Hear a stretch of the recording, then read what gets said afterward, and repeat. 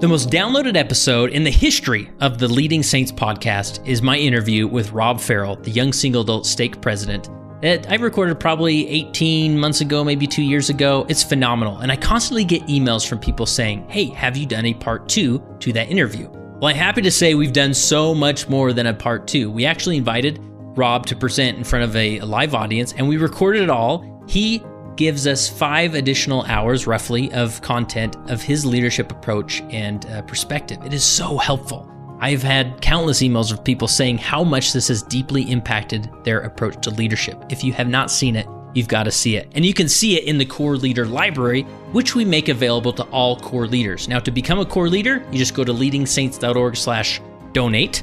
And there you can submit a monthly, quarterly, or yearly subscribing donation, and that gets you access to not only Rob Farrell's presentation in the Core Leader Library, but the entire Core Leader Library. So you got to check it out. Go to leadingsaints.org/donate and help us grow this organization and move it forward by becoming a core leader. It's a How I Lead segment on the Leading Saints podcast. My name is Kurt Francom. I will be your host and your interviewer, and I'm glad you've joined us again. Now, if this is your first time joining us, we welcome you. Leading Saints, if you don't know, is a nonprofit organization dedicated to helping Latter-day Saints be better prepared to lead. And this podcast is one way, probably the most popular way that we do that. So we encourage you to subscribe, leave a review, a 5-star review on whatever podcaster you are listening on, and that would be awesome. We also have a website at leadingsaints.org with oodles of content related to leadership as a Latter-day Saint that I think you would find helpful as well. Now, How I Lead segments are not your typical interview on the Leading Saints podcast, but what we do is we decide on one calling, maybe a bishop, Relief Society president, public affairs, whatever it is, one calling, and we find 2 people who have served in that calling or are currently serving in that calling, and then we ask them, how do you do it? How do you lead in that calling? And what comes out of that is some phenomenal leadership principles and guidance. And the calling we're focusing on in this episode is the High Council. I don't think I've ever done a How I Lead segment for the High Council, so we definitely need to do more of these. So if you know a good High Council, reach out to me, leadingsaints.org/contact, and I'd love to interview a High Counselor, High Councilman. I never know what the right way to say that is, but nonetheless, you all know where I'm going. We talked to 2 people, Dave Lefevre in the Seattle area, who is phenomenal, has some great perspective on leading. He actually has experience teaching at BYU Education Week, so he's a great presenter, teacher, and really brings his A game to the conversation. And then in my recent travels to Boise, Idaho, I met with Jeff Ehlers, who is on the High Council up there, and a really phenomenal perspective as well. I think you're going to enjoy this. Be sure to send this link on to your favorite High Counselor, High Councilman, and make sure they hear it as well, and they will thank you for it. So here's my interview with Dave Lefevre and Jeff Ehlers. Today we're talking with Dave Lefevre. How are you, Dave? Doing great, Kurt. How are you? Very good. And tell us a little bit about yourself. You're up in the Seattle area, but put yourself into context. Yeah, we live just northeast of Seattle in a little place called Maltby. My wife and I have a nice little farm out here, and it's a lot of fun. Wow, what do you farm? Well, mostly gardening at this point. We've had animals over the years and all kinds of fun things. Nice. That's a little more of a rural setting then? Yeah. Cool. It's a lot of fun. That's the way to go. And so born and raised up there? No, originally from San Diego. My wife and I both were raised down there and then worked our way northway up the coast. Spent a little time in Utah working for WordPerfect and going to BYU, but otherwise we've lived out here on the West Coast for the whole time. Nice. So the tech industry took you up there then? Yes, Microsoft. And now I work for Concur. Nice. Very good. And we've been chatting a little bit through email, and you mentioned that you're currently a High Counselor. Is that right? That's right. Nice. And you mentioned just maybe a little lacking in resources that as far as Leading Saints is concerned. And I thought, you know what, you're right. We need to get more High Counselors on here. And hey, look, you're a High Counselor. So here we are chatting. Here we are. Nice. So how long have you been serving as a High Counselor? Currently, it's been about 3 years this time. This is my 4th stint on the High Council. Oh, good. So I'd have to do the math, but probably about 10 to 12 years altogether.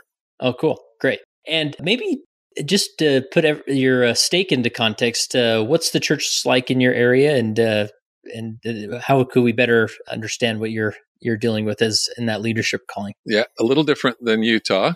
Our stake is quite large. It covers most of the Snohomish County, which is a very large, going all the way from the mountain passes on the east, almost to the ocean on the other side. So quite a bit of driving. I work with a particular ward that's the Sultan ward, which is the most furthest east and way out there ward. So nice. I have a nice long drive every Sunday. Yeah. Okay, good. And so how long does it take to get your home to their ward building? About 45 minutes. Okay. So not too bad, but definitely not Utah standards. No. No, I remember when we lived in Utah, walking 3 blocks to go across the entire state. And I thought, yeah, this is just very different than California or Washington or any place else. Yeah, for sure. So you said you'd have a few stints on the High Council before. So did you sort of feel like this will be just step right in and run with it? Or were there early challenges that made it feel different? Well, there certainly were a lot of challenges. The first time I was called, I recall I was in the Young Men program, and the stake president brought me in and asked if I would serve in the High Council. And I was in my early 30s and was pretty surprised because I hadn't had anything in the stake at all. I've since discovered that sometimes High Counselors are called for different reasons, but sometimes you're called because they need your experience, and sometimes they called because they want you to get experience. Uh-huh. I was definitely in that second category rather, when I was first called. So yeah. You're the workhorse that could get to work, right, and learn. This time it was kind of fun because we had just moved to this stake. We were down in the Redmond area, which is just south of here. And my last calling in that stake was serving on the High Council, supporting the young women. And then we moved into this stake, and they said, hey, we'd like you to work in the High Council supporting the young women. And I said, it's like nothing changed. I just have different people I work with. So that was pretty fun, being able to do it twice in a row, as it were. Yeah. So I know it seems like every stake president or stake presidency, they, use and leverage the High Council differently. How would you describe the way that your stake presidency utilizes the stake council or the High Council? Well, 2 members of our stake presidency were High Counselors before they were called. And so they're very aware of the kinds of things High Counselors can do and the different kinds of impacts they can have in the stake. And I think they use this very well. In our High Council meetings, we counsel a lot about callings and people and different situations going on in the stake. And we take the time to do that. And we have very detailed discussions. And I think those are very valuable for the stake presidency. And then they also use this, as we go out and speak in the wards, as we attend ward conferences, as we serve in our callings. Everybody has different assignments, of course. They are very specific about the kinds of things they want us to do to represent them, which is great. Like just last Sunday, we were having that conversation.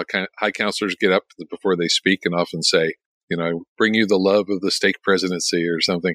Yeah. And it sounds so repetitious. Tradition, I've heard it for so many years. And so our stake president, President Schwartz, said, I want you to share something this time. I want you to share that my wife and I have been praying for the members of the stake, specifically in every prayer that we have as a couple.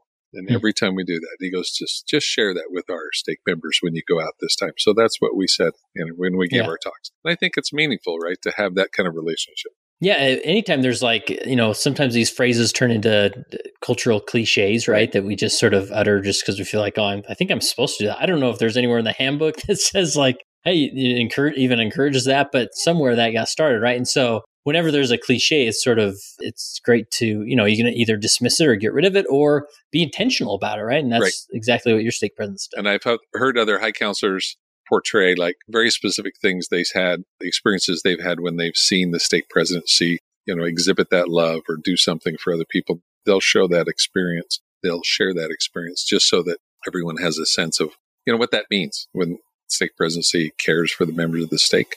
It's very real. It's not just a trite phrase. Yeah, that's great. So how often do you meet as a stake High Council? Twice a month, most months.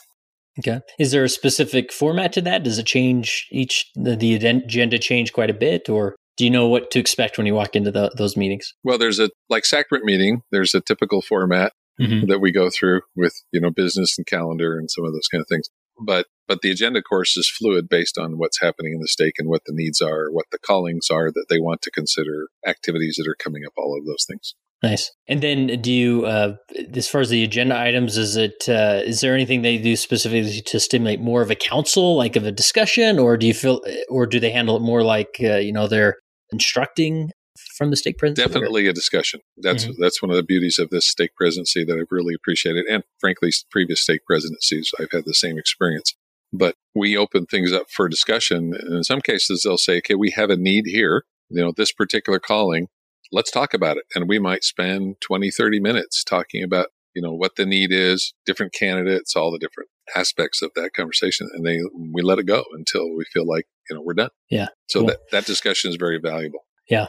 Is there any other, I always like to get into like the nitty gritty, like technical things. Like, are there any like tools or apps do you email, does this High Council email a lot or anything they use that would be unique or that you find helpful? I don't know if it's anything unique, but we use Google Docs for tracking like speaking assignments. And we can put that in there and see what our upcoming speaking assignments are and contact the bishoprics. We record companion speakers, which is kind of nice so that you know who we're tapping into on a regular basis, because sometimes that list of companion speakers can be kind of limited. The returned missionaries come home and they're only there for a little bit and they're gone. So we're calling on stake leaders a lot. We use a lot of email, but I don't think we have any other particular technology that we use. Yeah. Well, that's fine. Keep it simple, right? Yep. So, how about speaking assignments? How do they handle those? How often? And then as far as the topics and encouragement you get from the stake presidency? Yeah. So, every stake is different. As the new handbook that just came out. Yeah. I was reading that. It says it's not required that high counselors ever speak. I mean, it doesn't say that exactly, but that's essentially what it said. Yeah. And so it's up to the stake presidency. We speak about 8 times a year. So the months of general conference and state conference, we don't have speaking assignments, but the others we usually do. We have 9 units in our stake, so you see almost every unit once a year. Works out pretty well. And we just rotate through in that spreadsheet, work your way through the wards alphabetically, as it were. Oh, nice. Cool. And so obviously with a larger stake, you're traveling around. What's the furthest distance you have to drive for that? Sultan is the furthest for me. I live at the very southern edge of our stake, about a mile from my old Redmond stake. Oh, okay. Not very far. So just that 45 minutes is the longest. That long drive. Yeah. We have 3 buildings and one's 15 minutes, one's half an hour, and one's 45 minutes. Yeah. Great. Well, let's transition here into some of the leadership principles that you noted down here. Those that are listening probably know that as we do these How I Lead interviews, I typically ask you to prepare 2 to 3 leadership principles that we can maybe dig into. And these are principles that you have maybe learned, acquired, or applied in your service that you found helpful. And maybe they'll or others listening will find them helpful as well. So, and maybe we'll transition into that one you mentioned as far as speaking assignments. You said that speaking assignments are opportunities to engage with the ward leadership before sacrament meeting and after and during other meetings. So maybe expound on that. Yeah, I just spoke last Sunday and had the opportunity to do this in a ward. It's really fun because we are representing the stake presidency. So when I feel like as a high counselor, I go into that ward, one of my important assignments is to just check in with the bishopric, and I'll make sure I remember their names. I try to look them up right before I go, and I'll look at the different ward leaders, because I don't, the ward that I work with, I know everybody pretty well, but these wards that I only pop into once a year or so, I don't get to know them as much. So I'll look at the leadership list and try to become familiar with who I'm looking for. But I'll try to say hi. I come to stake or sacrament meeting early and I'll walk through the congregation and I sit in the back and wait for people and then greet them as they come in. And then I'll walk through and say hello to people and then just want to make sure that they feel like that I'm representing the stake presidency with that love, right? With that concern and care about them, and that the stake presidency gets around to their sacrament meeting as well. But we have that opportunity to reinforce that and just say, hey, the stake is really behind you and we support your bishop. And we, I get up and say those things in their talks.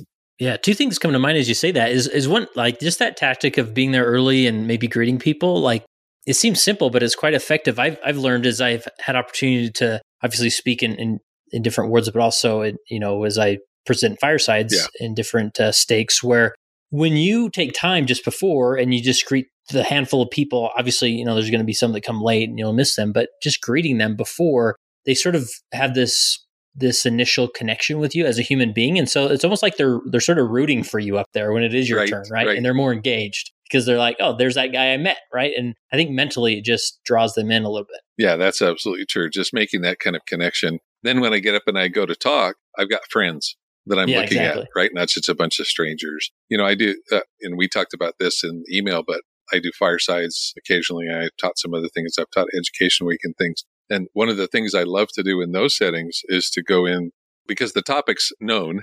So people know why I'm there. And so you come in and you just say, what do you want to get out of this meeting? Like, what are you here for? What's your goal? What do you want me to hear? I'll introduce myself so they know I'm not just some random guy. But then I ask them those kind of questions, and it's really nice. So I don't do that with sacrament meeting, but I do love to just greet people and say, how's it going? What's happening in your life? Just can't get into a deep dive in 5 minutes, but at least have a chance to make that connection so that when you get up, like you say, they can relate to you. Yeah. And I think, like we said, it's not that you're suddenly building this lifelong friendship from just meeting these people, or they may forget about you by the next time you come around in the schedule. But again, it just I think it sets you up to succeed when you're about to speak. So if you're lucky, they'll say, "Oh yeah, I think I remember we had a council speaker last month, right?" Right. That's like success. Remembering the name or anything is way beyond that. But.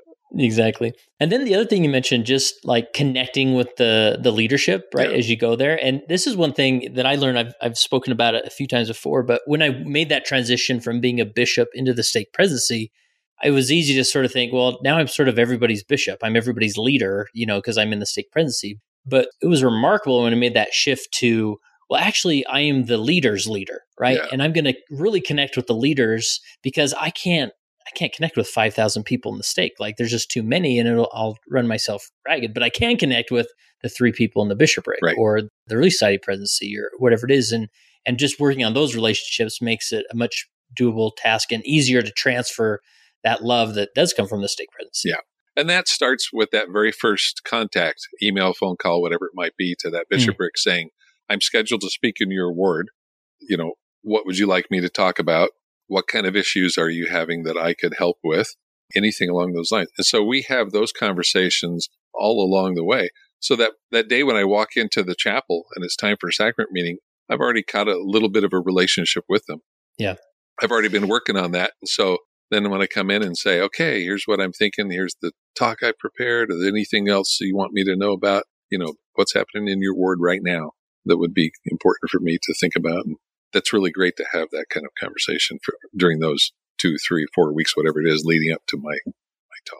Yeah, that's a great practice. And it is hard to do sometimes when you get busy, you get caught up in your different assignments, and all of a sudden it's Saturday night and you got that ward you're going to the next day and you haven't even thought twice about who's there. And so just building into your routine a way of reaching out, connecting maybe a week or 2 before and then going from there, right? Yeah. Yeah.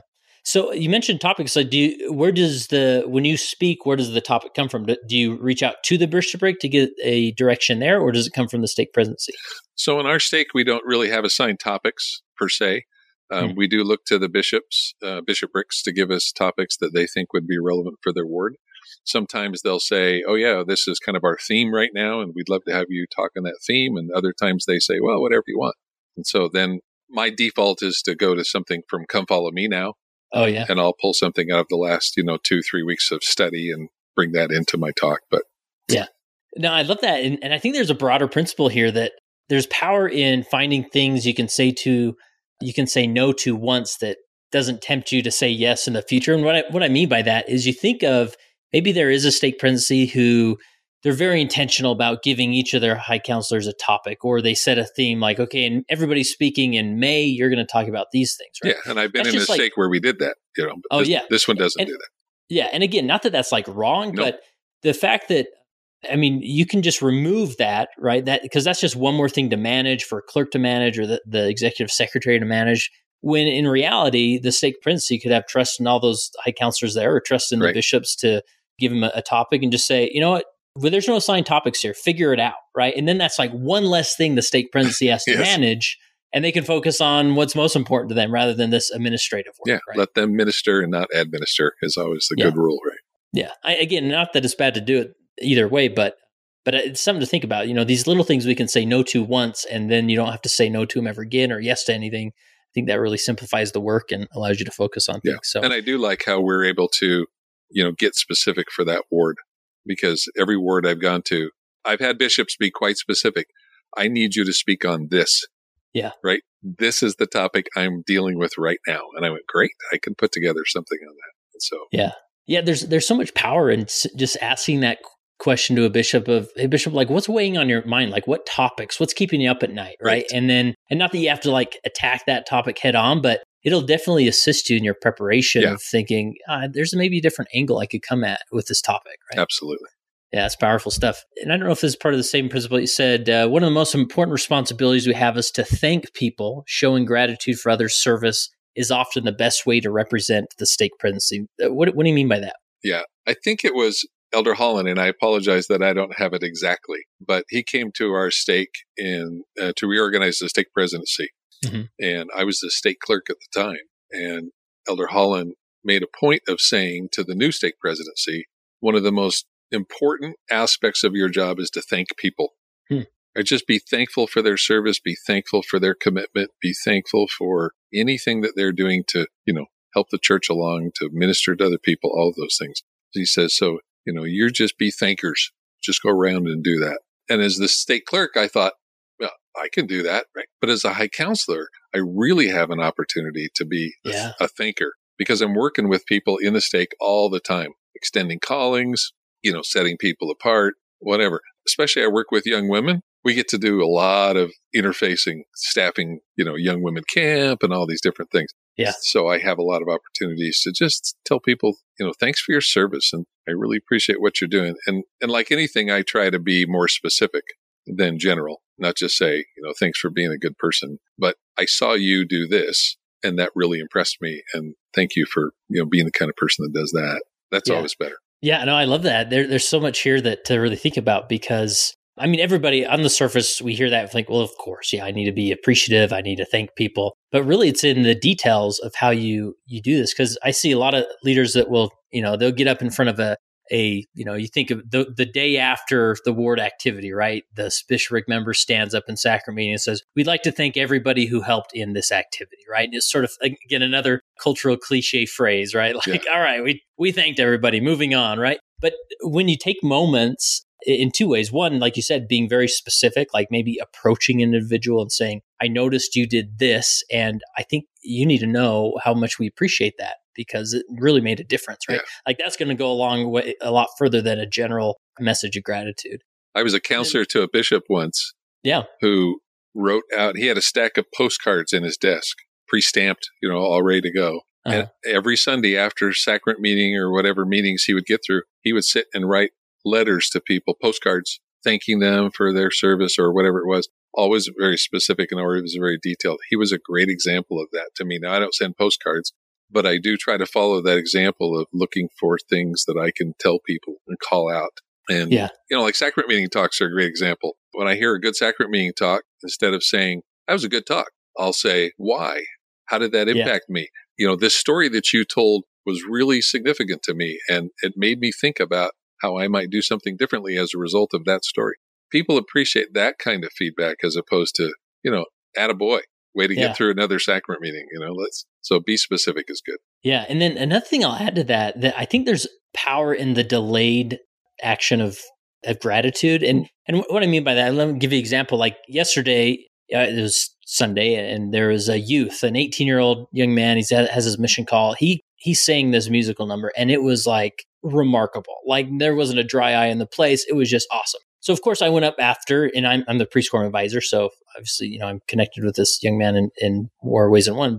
And I just said, wow, man, that was incredible. How long you've been singing and all these. So I thanked him there. But I think where a lot of power comes is then being intentional, maybe a day or two later, or like you said, write out a card or something. When it comes later and you show that you still remember it, like that really, I think it adds to the sincerity of those words. And even, in this ward, my wife and I spoke about, 2 months ago.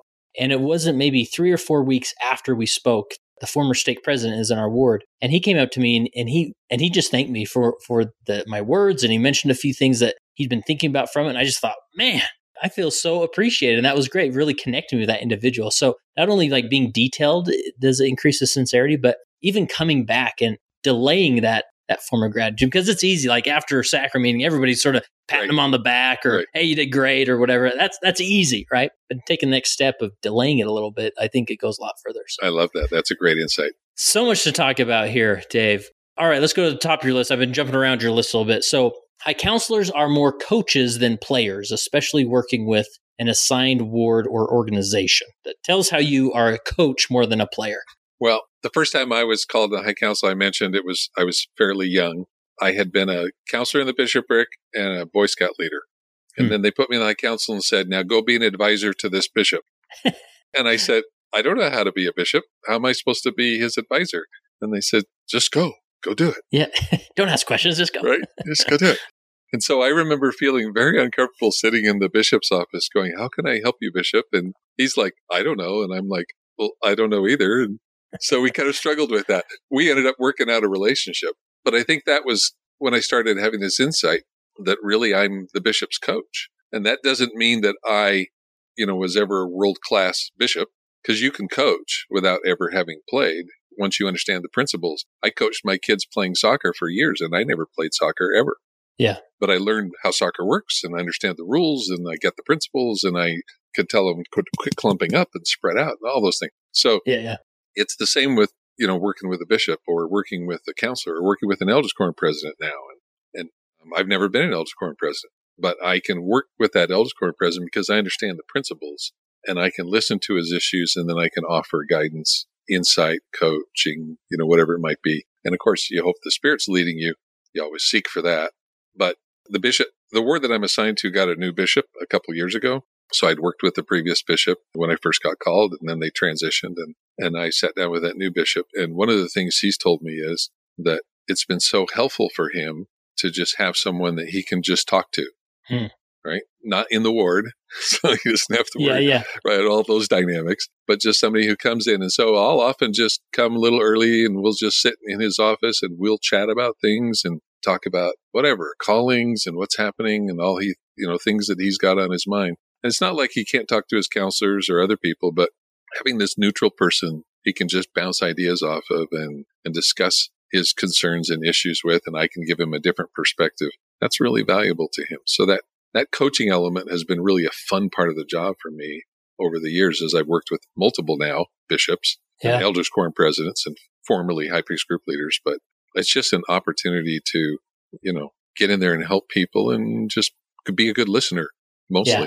No, I love that. There's so much there as far as, because obviously in a lay ministry, there's so many times where you feel unprepared, and then you get put in that role of advising, right? And I can see so many fall into that trap. You just show up on day one of your calling and you're like, Bishop, like I haven't even been in a bishopric. How am I supposed to advise you, right? And so you sort of shrink in your calling, when in reality you say, that's okay. I can figure this out. Take me some time to learn some principles, learn the handbook, and learn these other things. But I'm going to advise you, Bishop, and I'm going to have some confidence in doing that and see if I can help. Yeah, that would go a long way. Being an expert in the handbook, by the way, is a great way to be an advisor. Yeah. And I learned that as stake clerk. The stake president actually gave me the assignment. He says, you're our handbook guy. So I want you to basically memorize the handbook. And then every time we're discussing something, you can say, now, wait a minute, here's what the handbook says. Right? Yeah. That's your role. So I've carried that over.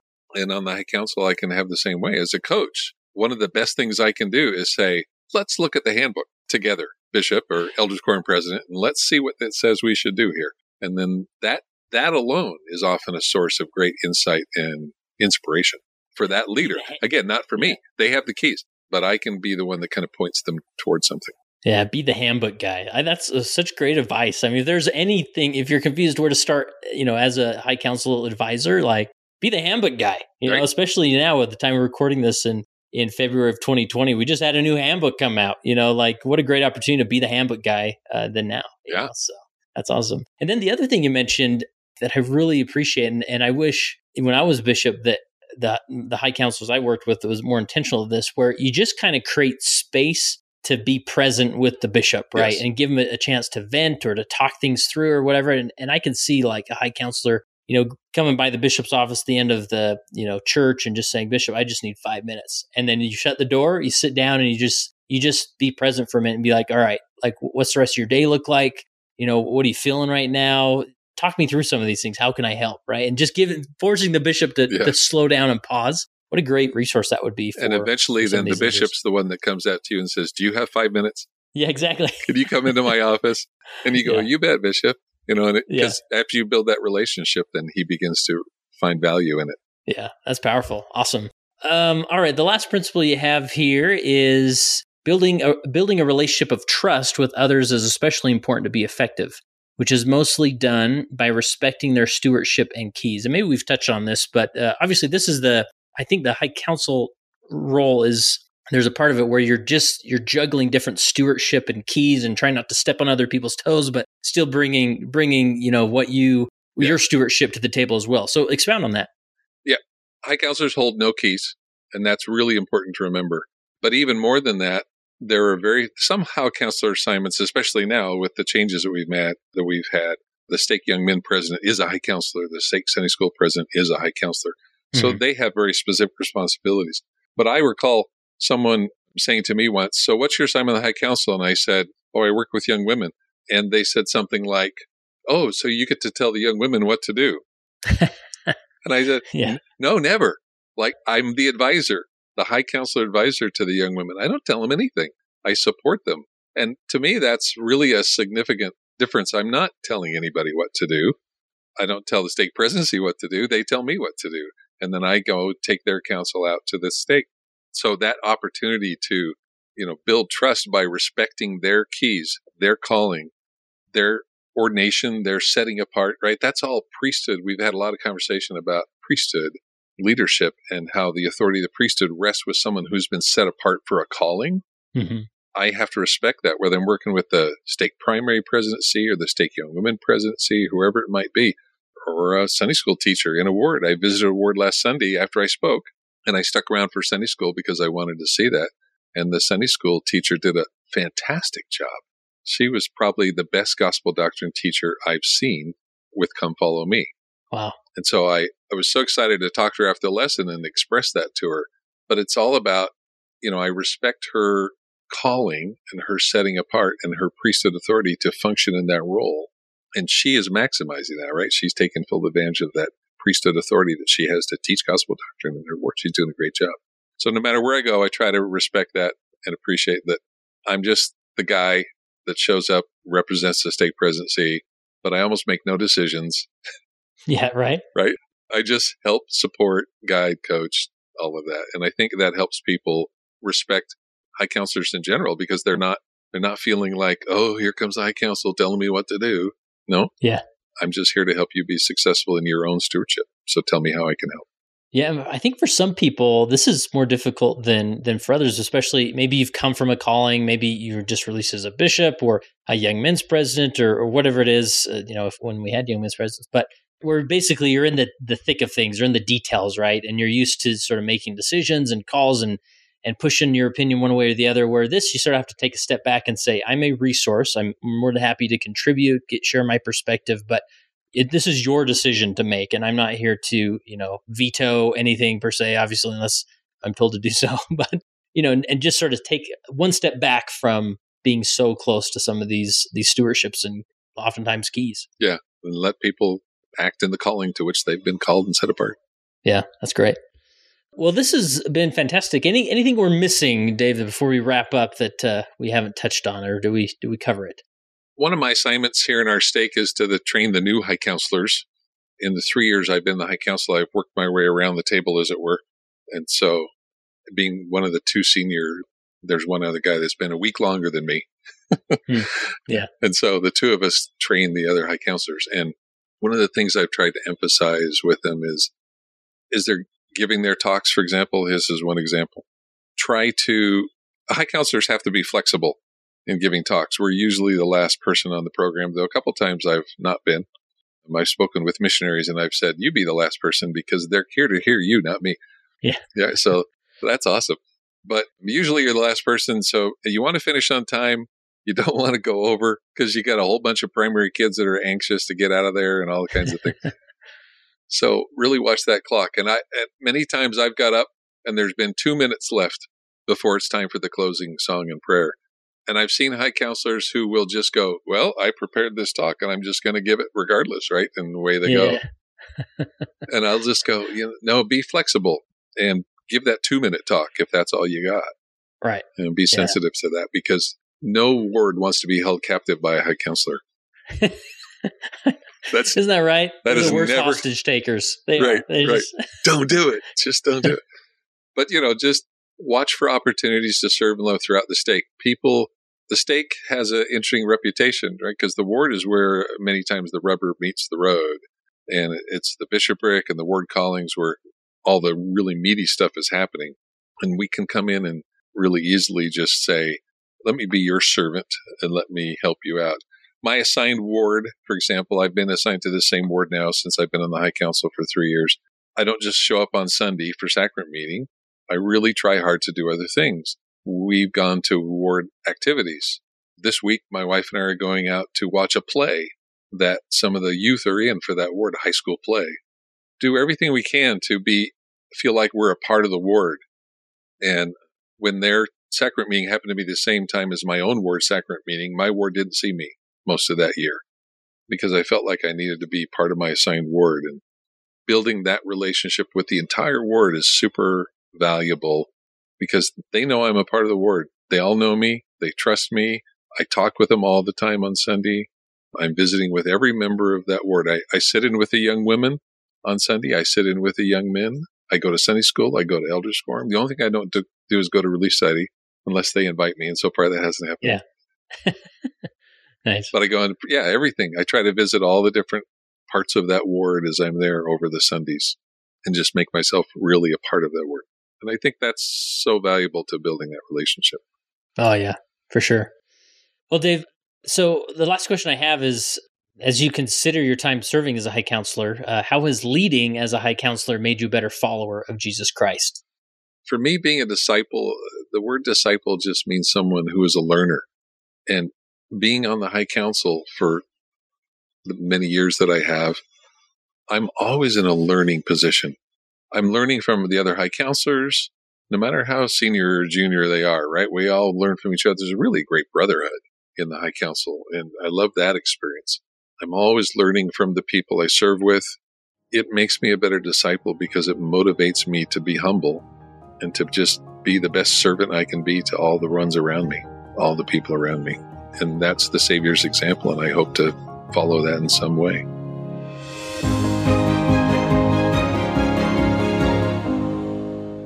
Today I am in Meridian, Idaho. That's what this place is. I'm close to Boise, that's for sure. With Jeff Ehlers. How are you, Jeff? Good, Kurt. How are you doing today? Very good. Now, Jeff, we've interacted before. I'm sure everybody remembers. I mean, your famous presentation you did on. We did a Facebook Live at least a couple of years ago about social media missionary work, right? Yep. And we are just coming out. I use that term with a lot of hope. We're coming out of this pandemic, and so. But you implemented some of these.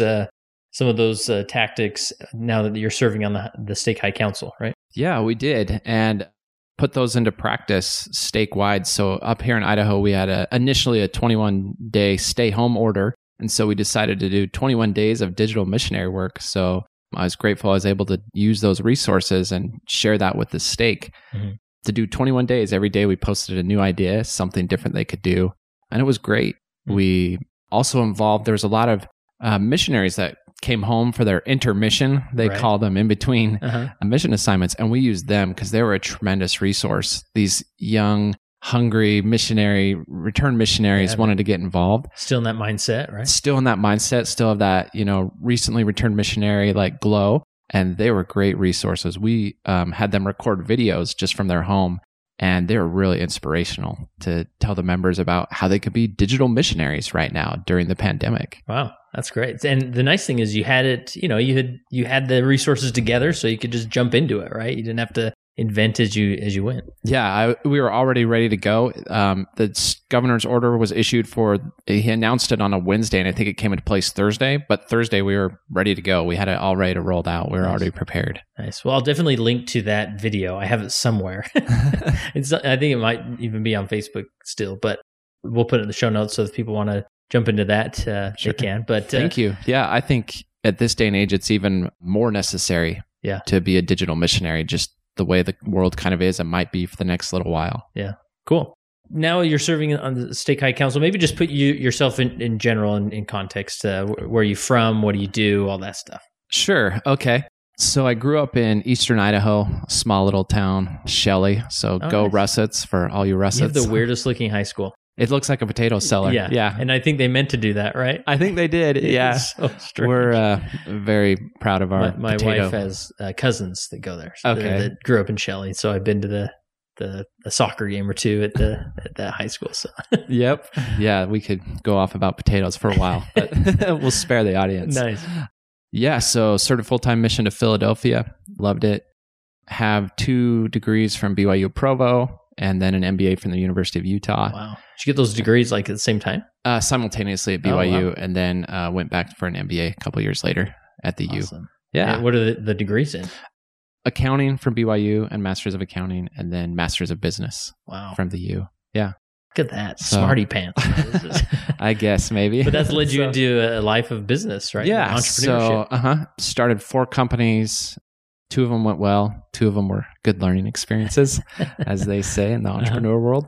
And then I'm also doing some full-time CFO work Nice. for a medical device company. Cool. Yeah. And I know one project worked on just mobile oil change company, right? Yeah, In the Boise area or Yeah, we're Treasure Valley? servicing Treasure Valley, Mhm. Zoom Mobile Oil Change. My dad and I have gotten involved in that, and that's been going well too. Yeah. So So if you need an oil change in Treasure Valley, they'll come. They basically come to your house and just do it all, huh? we do everything you can do at a lube shop. Well, that's So, awesome. That's yeah. cool. So how long you've been? About a year on the High Council. Yeah, just over a year ago, Okay. got called. Anything worth noting about that call, or even that transition into that calling that was maybe more difficult, or things that helped? Yeah, it's so it was one of the challenges was my wife was 9 months pregnant when we Mhm. got the call, and almost like 2 weeks after we had our 4th child, and so that was a little different. It was good. We have a lot of seasoned veterans on the High Council, which are great to learn from. I think it was a little surprised that no one had had a baby recently Yeah. on the High Council, so that was a little different. But everybody was really receptive. It was my first stake calling, Mhm. and that's been a transition. That's been something different.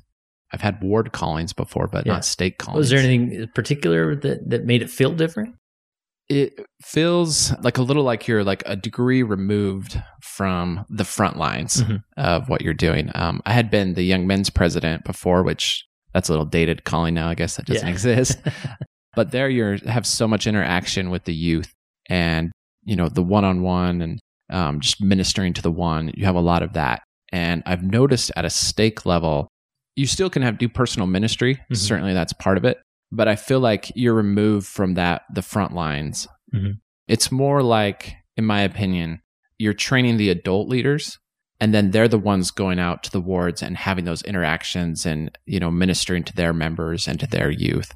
And so that's been an adjustment, something a little different to do. Yeah, I remember it's almost like I need to brand this as like the stake calling trap, because I remember going from being a bishop to a member of the stake presidency, and you sort of still hope for and desire those one-on-one personal ministry experiences. Like you said, they're there, but it's generally not to the general membership. It's maybe Mhm. to a leader or a bishopric or someone like that. And so you just have to make that shift that like, oh, I'm not going to be engaged as much with the general membership, but with leaders, yeah, there's a lot of ministry opportunities, Yeah, it's just having that right mindset and knowing you can still have a personal influence. Certainly, it will just be a different direction. Mhm. You can influence many people for good through the stake, but it might actually be through the ministering and training that you do to some elders quorum president or a bishopric. Mhm. And, they take that and they're more effective in their callings. And Yeah. that's how you can sort of have an indirect personal influence for good.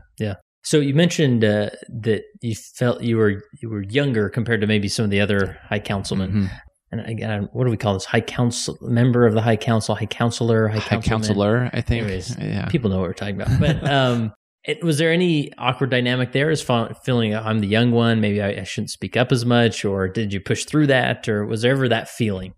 If it was from me, not from anybody else. Uh-huh. Like everybody was very gracious and generous. Maybe it was just my own self-awareness and insecurities, but I pushed through those. I felt like, and I do this with any calling, like if I'm going to be there, then I'm going to participate and give it my best.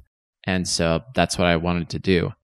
On the flip side, as being the youngest and sort of a rookie in a stake calling, there's so much to learn from these other experienced high counselors in the stake presidency.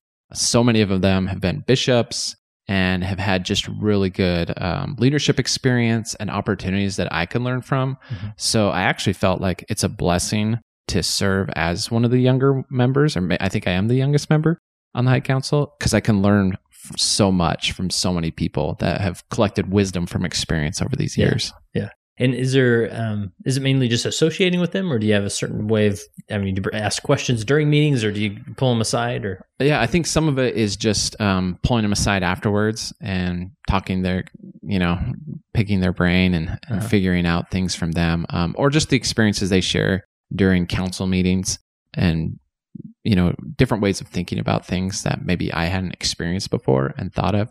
I really value that. Yeah. What about your responsibilities? What specific responsibilities do you have right now on the High Council? Yeah.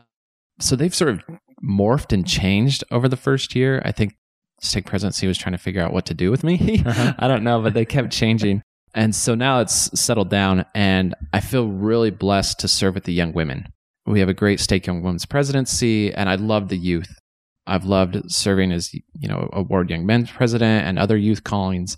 And so I'm thrilled and excited to be serving with the young women. Okay. But you're not the stake young men's president. No, role, that's a right? different high counselor. Okay. Yeah. So I get to be an advisor to the young women, Nice. which is awesome.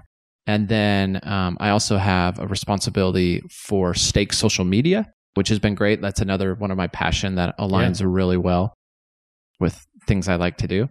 And then I have some other opportunities to serve with the Spanish branch here in our area. And there's some outreach and initiatives that we're doing as well. And is the Spanish branch part of your stake, or? There's several stakes that feed into it. We're not the home stake for it, but there's multiple stakes around here that feed into it. Interesting. So how does that dynamic work with you're just checking in? Obviously, you're not worried, your stake doesn't provide the bishop from, or they may, it's sort of like a singles ward, maybe? They pull from different stakes to form the branch presidency, right? Yep. We have several people that live within our stake boundaries that attend there. Mm-hmm. And part of it is just giving them the support that they need. A lot of it is actually missionary based and missionary opportunities for the Spanish speakers in our area, and to work with, because home wards have a lot of return missionary Spanish speakers, sometimes native Spanish speakers. Mm-hmm. And so connecting them with missionary opportunities and using the resources of the wards and the stakes here to help missionary work to Spanish speakers. Oh, nice. Because I would imagine there's some even native Spanish speakers who attend an English ward, mm-hmm. but they still want maybe some level of connection, and they could serve in a very helpful way if they maintain connection with the Spanish branch, right? Yeah, absolutely. Before this whole pandemic hit, we had some other initiatives outlined that I think we're going to pick up again. But the self-reliance classes that the church is doing is another one, putting those in Spanish. Mm-hmm. And having enough people attend those groups to make them really positive experience for everyone. Yeah. So they just need some more resources of Spanish speakers to do that. Yeah. So I'm going to dig into that a little bit, especially with self-reliance. I think, we're in a place where most people are familiar with it. They've implemented it to some degree. Maybe some stakes it's gone really well, others maybe not so well.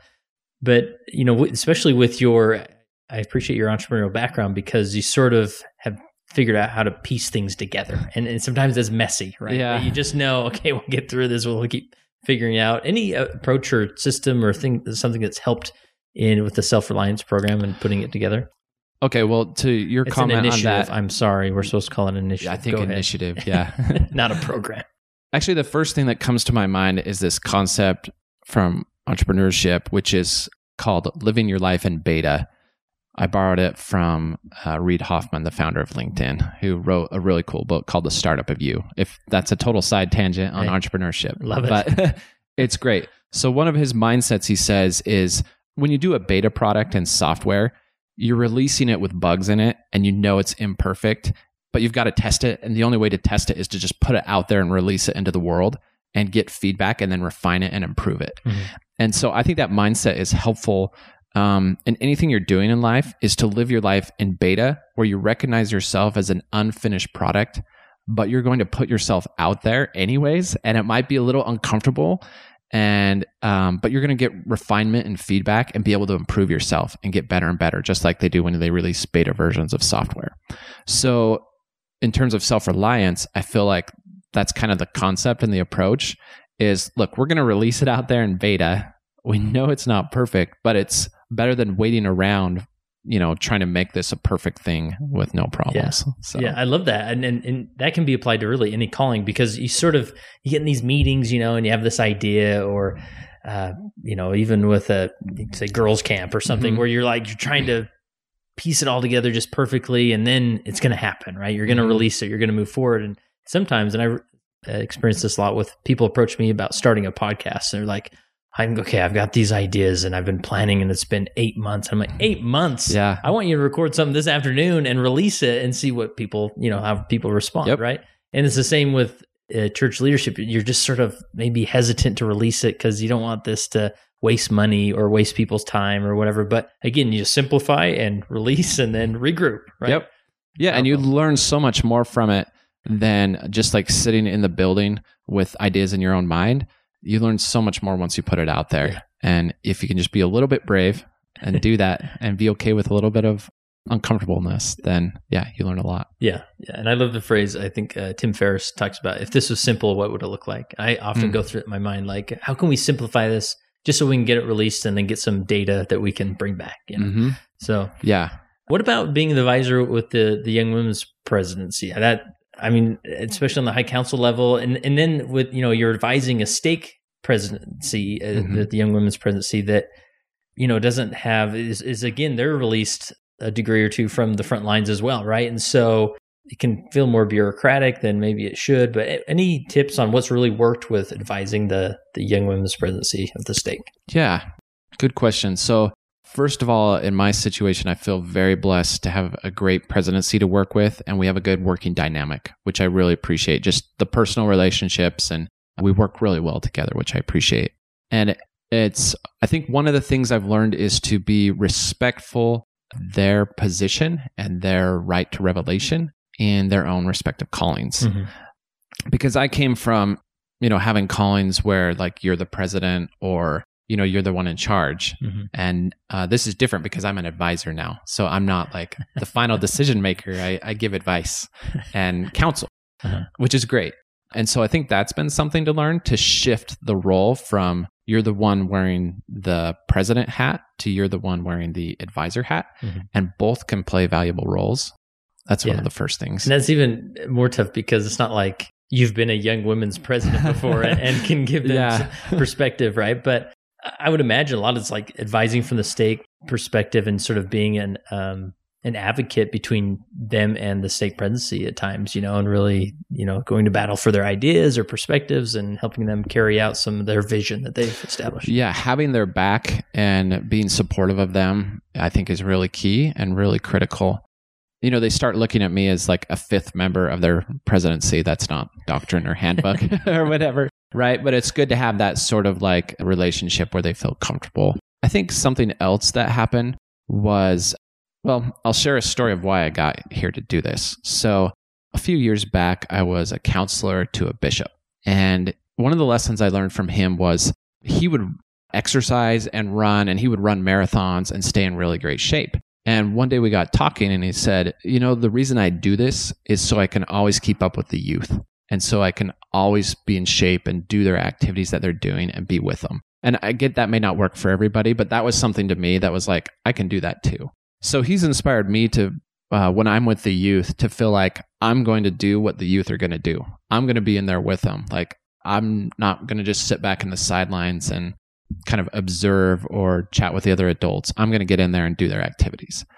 And that to me has been really helpful in this calling where you feel a degree removed, to get in there. And when they go sledding, we go sledding. Like I'm on the hill getting snow in my face and all that. Or at girls camp, like, I'm at the lifeguard and I'm jumping in and like, you're just getting involved and doing what they're doing. And that I think helps with as an advisor, it helps show the Stake Young Women's Presidency, like, I'm with you, I'm here, like, we're going to do this. And I think it also shows the youth, like, I care, like, and I'm just a regular guy that's just out here trying to live life like you too, Yeah. you know? Yeah, and there's so many nuances when you get in that mindset and jump in, that there's connection that's made. You know, they trust you as their advisor a little bit more. You know, they know you personally a little bit more, and so it just helps all around to just be involved and not just stand on the sidelines. Right? Yeah, it's good. It's good, like real-time feedback, I guess, or real-time understanding about who you're serving. You know, getting to know the people that you serve with, I think is really helpful. Yeah. You know, to that degree, I also step back sometimes and at a meta level, kind of like do just readings around like understanding the youth more and understanding like not just members of the church, but, you know, youth in general in the United States, like surveys about them or articles about them or things like that give like kind of higher level insights. Maybe not necessarily universally true, but some really good insights. That's been actually helpful too. Yeah, that's awesome. You put down this principle as far as being a representative on the High Council. That there's that dynamic, and then also being how'd you put that? A delegate. A delegate. That's right. So that goes back to. So I also am involved in politics a little bit, and in political science, there's like two different theories or two different philosophies. One, when you get elected to an office, are you the representative of the people? Or are you a delegate from the people? And the way I distinguish it is a representative is you represent the will of the people and you do what the people want you to do. You do their will and you just follow it. A delegate is one where it's like the people elected you, they trust you to sort of think on your own and you're sort of more of an agent and you can go there and make decisions and it may not necessarily align with the will of the people, but they trust you. So that's sort of how, like a framework, I view some things as a delegate versus representative. In the stake, I've noticed that in this calling as a high counselor, there's some things where I'm a representative of the stake presidency, and there's some things that I'm more of a delegate. Let me give some examples, and that might clear it up. Yeah, that's helpful. As a representative, one of the things that comes to mind is, and I think it's even in the handbook, it talks about ordinations to the Melchizedek priesthood. And it says the high counselor can represent the stake presidency, and that's pretty well laid out. Like these certain things need to be done in this order, in this way, with these words. And you're representing the stake presidency, and they would be there and do it this same way if they could. But you're representing them. And so and then as a delegate, one of the things I found was like being a social media specialist. The stake presidency gave that assignment and they just really wanted to delegate it to me. Like you have more leeway and latitude and go figure it out. Yeah, and obviously you know more about this realm than they do, right? Sure. Some of them aren't even on social media really, which that's fine. I can respect that. But they're like, go do it. And so when I realized like I don't need to take a representative approach, because I tried that for a little bit with the social media, like I have to do exactly what they want and I need all their permission to do it. That wasn't going very well. When I realized this was a delegate opportunity and I just took with it and ran with it and came up with ideas, that was great. So there are some things, you know, you're more of a representative, but there's other things that you're a delegate. No, I really like that because from my experience on the stake presidency, I remember sort of this dynamic where whether it was, you know, whomever was reporting to us and they would come sort of like they wanted marching orders, right? How do you want me to handle this? And maybe we give them some ideas, but then they kept coming back like, okay, I did that. Now what? Right. And we sort of wanted them just to, they were stuck in that representative mode, right? Yeah. We wanted them to just run with it. Like, I don't know, like go figure it out. We don't have time to process and think about these things. We need a delegate to run with it. Right. And I think it's so empowering when you're given an assignment or you look at your different roles on the High Council and you think, okay, where am I a representative and when? And what about when am I a delegate, right? And that's so freeing and liberating. And then it really helps the stake succeed altogether, right? Yeah, absolutely. That framework has really helped me figure out how to approach this calling. I think it can help in other callings too, where there's some things you may need to do a little bit more representative, like they're spelled out, you know, there's authority and permission and things, but there's other things where it's like, you know, please just go be a delegate, and, you know, get inspiration and great things will happen. Yeah. Awesome. Another principle you talked about is innovation. Obviously, as the entrepreneur mind, you're always considering better ways to do things, right? So, how has innovation played a role in your calling? Yeah, I think it's important. I think and to be clear, when I'm talking about innovation, I think certainly following the handbook and the guidelines of the general handbook. But when I read the handbook, I think there is so much room for innovation here. If you're an elders quorum president, read the handbook, but there's so much you could do that can be done differently that doesn't have to be done like the same traditional way that it's always been done. And that actually might reach new people and be refreshing. So one of the things, a real life example that I brought more innovation to, I think, is on my other assignment for Stake Social Media. We've had like scattered posts here and there, but I thought I worked for a digital marketing agency. And so that influenced this a little bit previously, but video is way more powerful on social media than text. Like there's a lot of data that just shows like it's just more impactful and people are more engaged and interested in a video than just reading text. So I said, look, like it took some persuading and a little arm twisting, but I asked the Stake presidency to record videos of themselves. And especially during the pandemic when we couldn't meet like in person, like it was a way still to relate and show you're a real person by recording a video and engaging with the Stake members. And some of them aren't even on social media. Like this was way out of their comfort zone, but it was like just a new, refreshing way to reach people. And so that's been going well. I think we may even continue. Don't tell them yet if you're listening, Stake presidency, but we may even continue some more of that and getting more people involved in just sharing videos, whether it's testimonies or just messages to members or things like that. That's gone really well. That's cool. And it's funny how some people respond to that they'll stand up in front of, 600 people at Stake conference without an issue. But if it's just one-to-one and I'm holding a camera, it's like, this is completely uncomfortable. And which is funny because, so I've been like into numbers and data and all that, but I was looking at the metrics of these videos and they're performing really well. They're really getting in front of like 600, 700 people. Wow. And if you think about the reach, it's like, when was the last time you spoke in front of 600 or 700 people? Yeah. That's pretty rare. We've been doing some missionary videos too, as well, with returned missionaries, and getting them in front of, 500, 600, 700 people. Like it's just a really impactful reach. Yeah. And so give us the crash course then, as far as how did you approach your Stake presidency and do this? Did you just do it in their office? You just brought your phone and you recorded, or? Well, the first one we did, my wife is like amateur photographer and has nice camera. So we came and did a little more nicer one, but then all the quarantine restrictions hit and all that. So I just said, look, you're at home. I can't come film you. Just pull out your phone and send it to me. Yeah. So selfie style. Yeah. Selfie style. Some of them had like their teenage kids, like help them out a little bit, which is good. And yeah. And then once you get the video, you're able to post it and things like that. Yeah, I can post it, and yeah. Nice. So the general principle with innovation is just looking for the spaces of innovative opportunity. The handbook gives you lots of wiggle room, lots of ways to approach things, and a lot of times we read the handbook as if that's exactly the way we're supposed to do it, no more, no less, when in reality, that's just the standard, or that's just some policy that's been in place to protect us from one type of result. But, you can go above and beyond a lot of what's in the handbook and see great results that bless a Stake or ward. Right? Yeah, exactly. And I'm not even advocating going against the handbook. I think you even read like what it says, and then you think, this is the outcome we're going for. Like, what are paths we can get there? And it's helpful to ask, instead of saying, what should we do? When you're brainstorming, it's useful to ask, what could we do? So it's just a little nuance in language. But asking what could we do opens up your mind to think about a lot more possibilities, as opposed to saying, well, what should we do? What are we supposed to do? Like that kind of limits innovation. So just starting with your presidency or whoever you're serving with, say, what could we do? How could we achieve this? And that can open up like everybody's mind to new ideas and new ways of doing things. That's awesome. Anything else with innovation that we should mention? Just being okay with, like, our bishop's really good at this, but like being okay with, in a kind way, questioning past traditions or why you did things, and if that's necessary.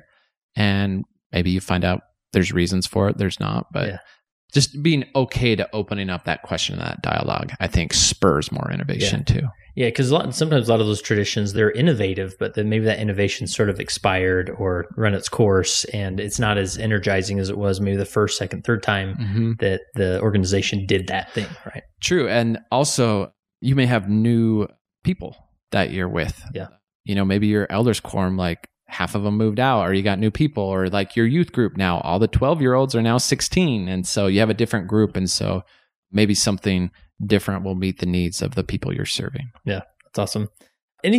So with the social media stuff you do in the stake, is it primarily missionary focused, or do you implement other things with it? Yeah. So I've started to expand, and initially it was like missionary focused. I got the returned missionaries to share videos, and man, those were really good videos too, with the missionary spirit still. But then I've started to think about, okay, how can we expand this reach and do something more or maybe better? And so just a couple of weeks ago, we got the stake primary president involved and said, let's speak to the primary children. They're feeling alone at home, and some of them. And so it's like, let's do that. Let's figure out ways to engage maybe the younger crowd. So things like that. And then all of this content's, a lot of it's just going up like on a stake Facebook page or group that only the stake members will see. Yeah. So we have a closed stake Facebook page. We have a closed stake youth Facebook page. And then we have matching Instagram accounts for both of those. I've been really tempted to do like TikTok and Snapchat, but convince your stake president that one have to do a dance challenge. There you go. Yeah, but I mean that's where the youth are at these days. Right. I mean, I read a study that says youth in America spend more of their waking hours on a screen than off a screen. And so you can debate the merits of whether that's good or bad, right. but it's the reality. The reality is that's what they're doing. So if you want to reach a youth, you're more likely to engage them through a screen than finding them offline. So I accept that and say, okay, let's find innovative ways to find them and meet them where they're at.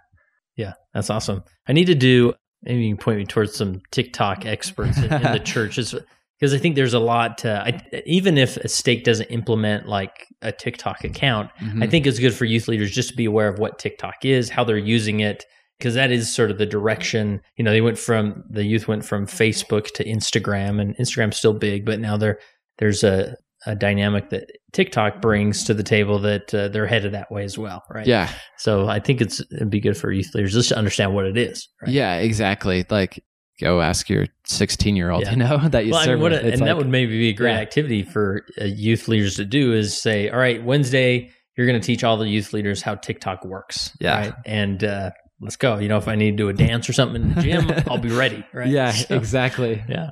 And there's so many unique, even with gospel-related things that people are doing on TikTok that are fascinating. So as you reflect on your time serving as a stake high counselor, as a leader in your stake, how has that made you a better follower of Jesus Christ? Part of it, I think, is I'll share something that's like a little more personal, but like really impactful in terms of like my relationship with the Savior. So as a high counselor, you get the opportunity to sit on what was formerly called disciplinary councils. I think they're now called member councils. Yep. And those can be sobering. They're serious experiences, certainly. One of the biggest surprises I had after going through some of those was how much mercy and grace I felt from the Savior during those experiences. It had a tremendous impact on me. Like, I mean, I wasn't even the one, in the chair putting on counsel, but just brought me closer to the Savior, caused me to feel a desire to repent just because I knew how merciful the Lord was, and how it just really strengthened my testimony of how much grace that he has and how he gives us that grace. And I was so surprised by it, because I thought, this membership council, this disciplinary council was going to be like a bad negative experience, but wow, and maybe not everybody has that experience, but to me, it really just drew me closer to the Savior and helped me personally feel his mercy and his grace and his love. And I was actually grateful for that experience and that opportunity. That concludes these two interviews with Dave Lefevre and Jeff Ehlers. Appreciate them taking the time to share their perspective and knowledge with the rest of us. We probably need to do more interviews with high councilmen, right? High counselors. And basically see what more we can learn for those that are out there in this calling. Because from my experience, I've never been on a high council, but I've worked with a lot of high counselors, and sometimes it can be a calling that's easy to hide, right? You flounder, you're not sure what to do or how to engage, or sometimes your responsibilities aren't as demanding as others. And so I think it would be great to hear from other high counselors that have served in these capacities. So go to leadingsaints.org/contact, send me a message, info who it is, where they're at, how to contact them. Maybe give them a heads up beforehand, see if they'd be willing, so that it's not up to me to convince them. Anyways, that'd be great to have that information and expand our library of the How I Lead segments with the Calling of High Counselor. And remember, text the word LEAD to 474747 and join the Core Leader community today.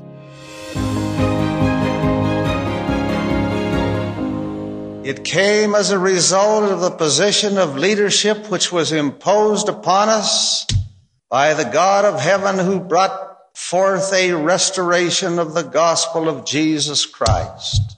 And when the declaration was made concerning the only true and living church upon the face of the earth, we were immediately put in a position of loneliness, the loneliness of leadership, from which we cannot shrink nor run away, and to which we must face up with boldness and courage and ability.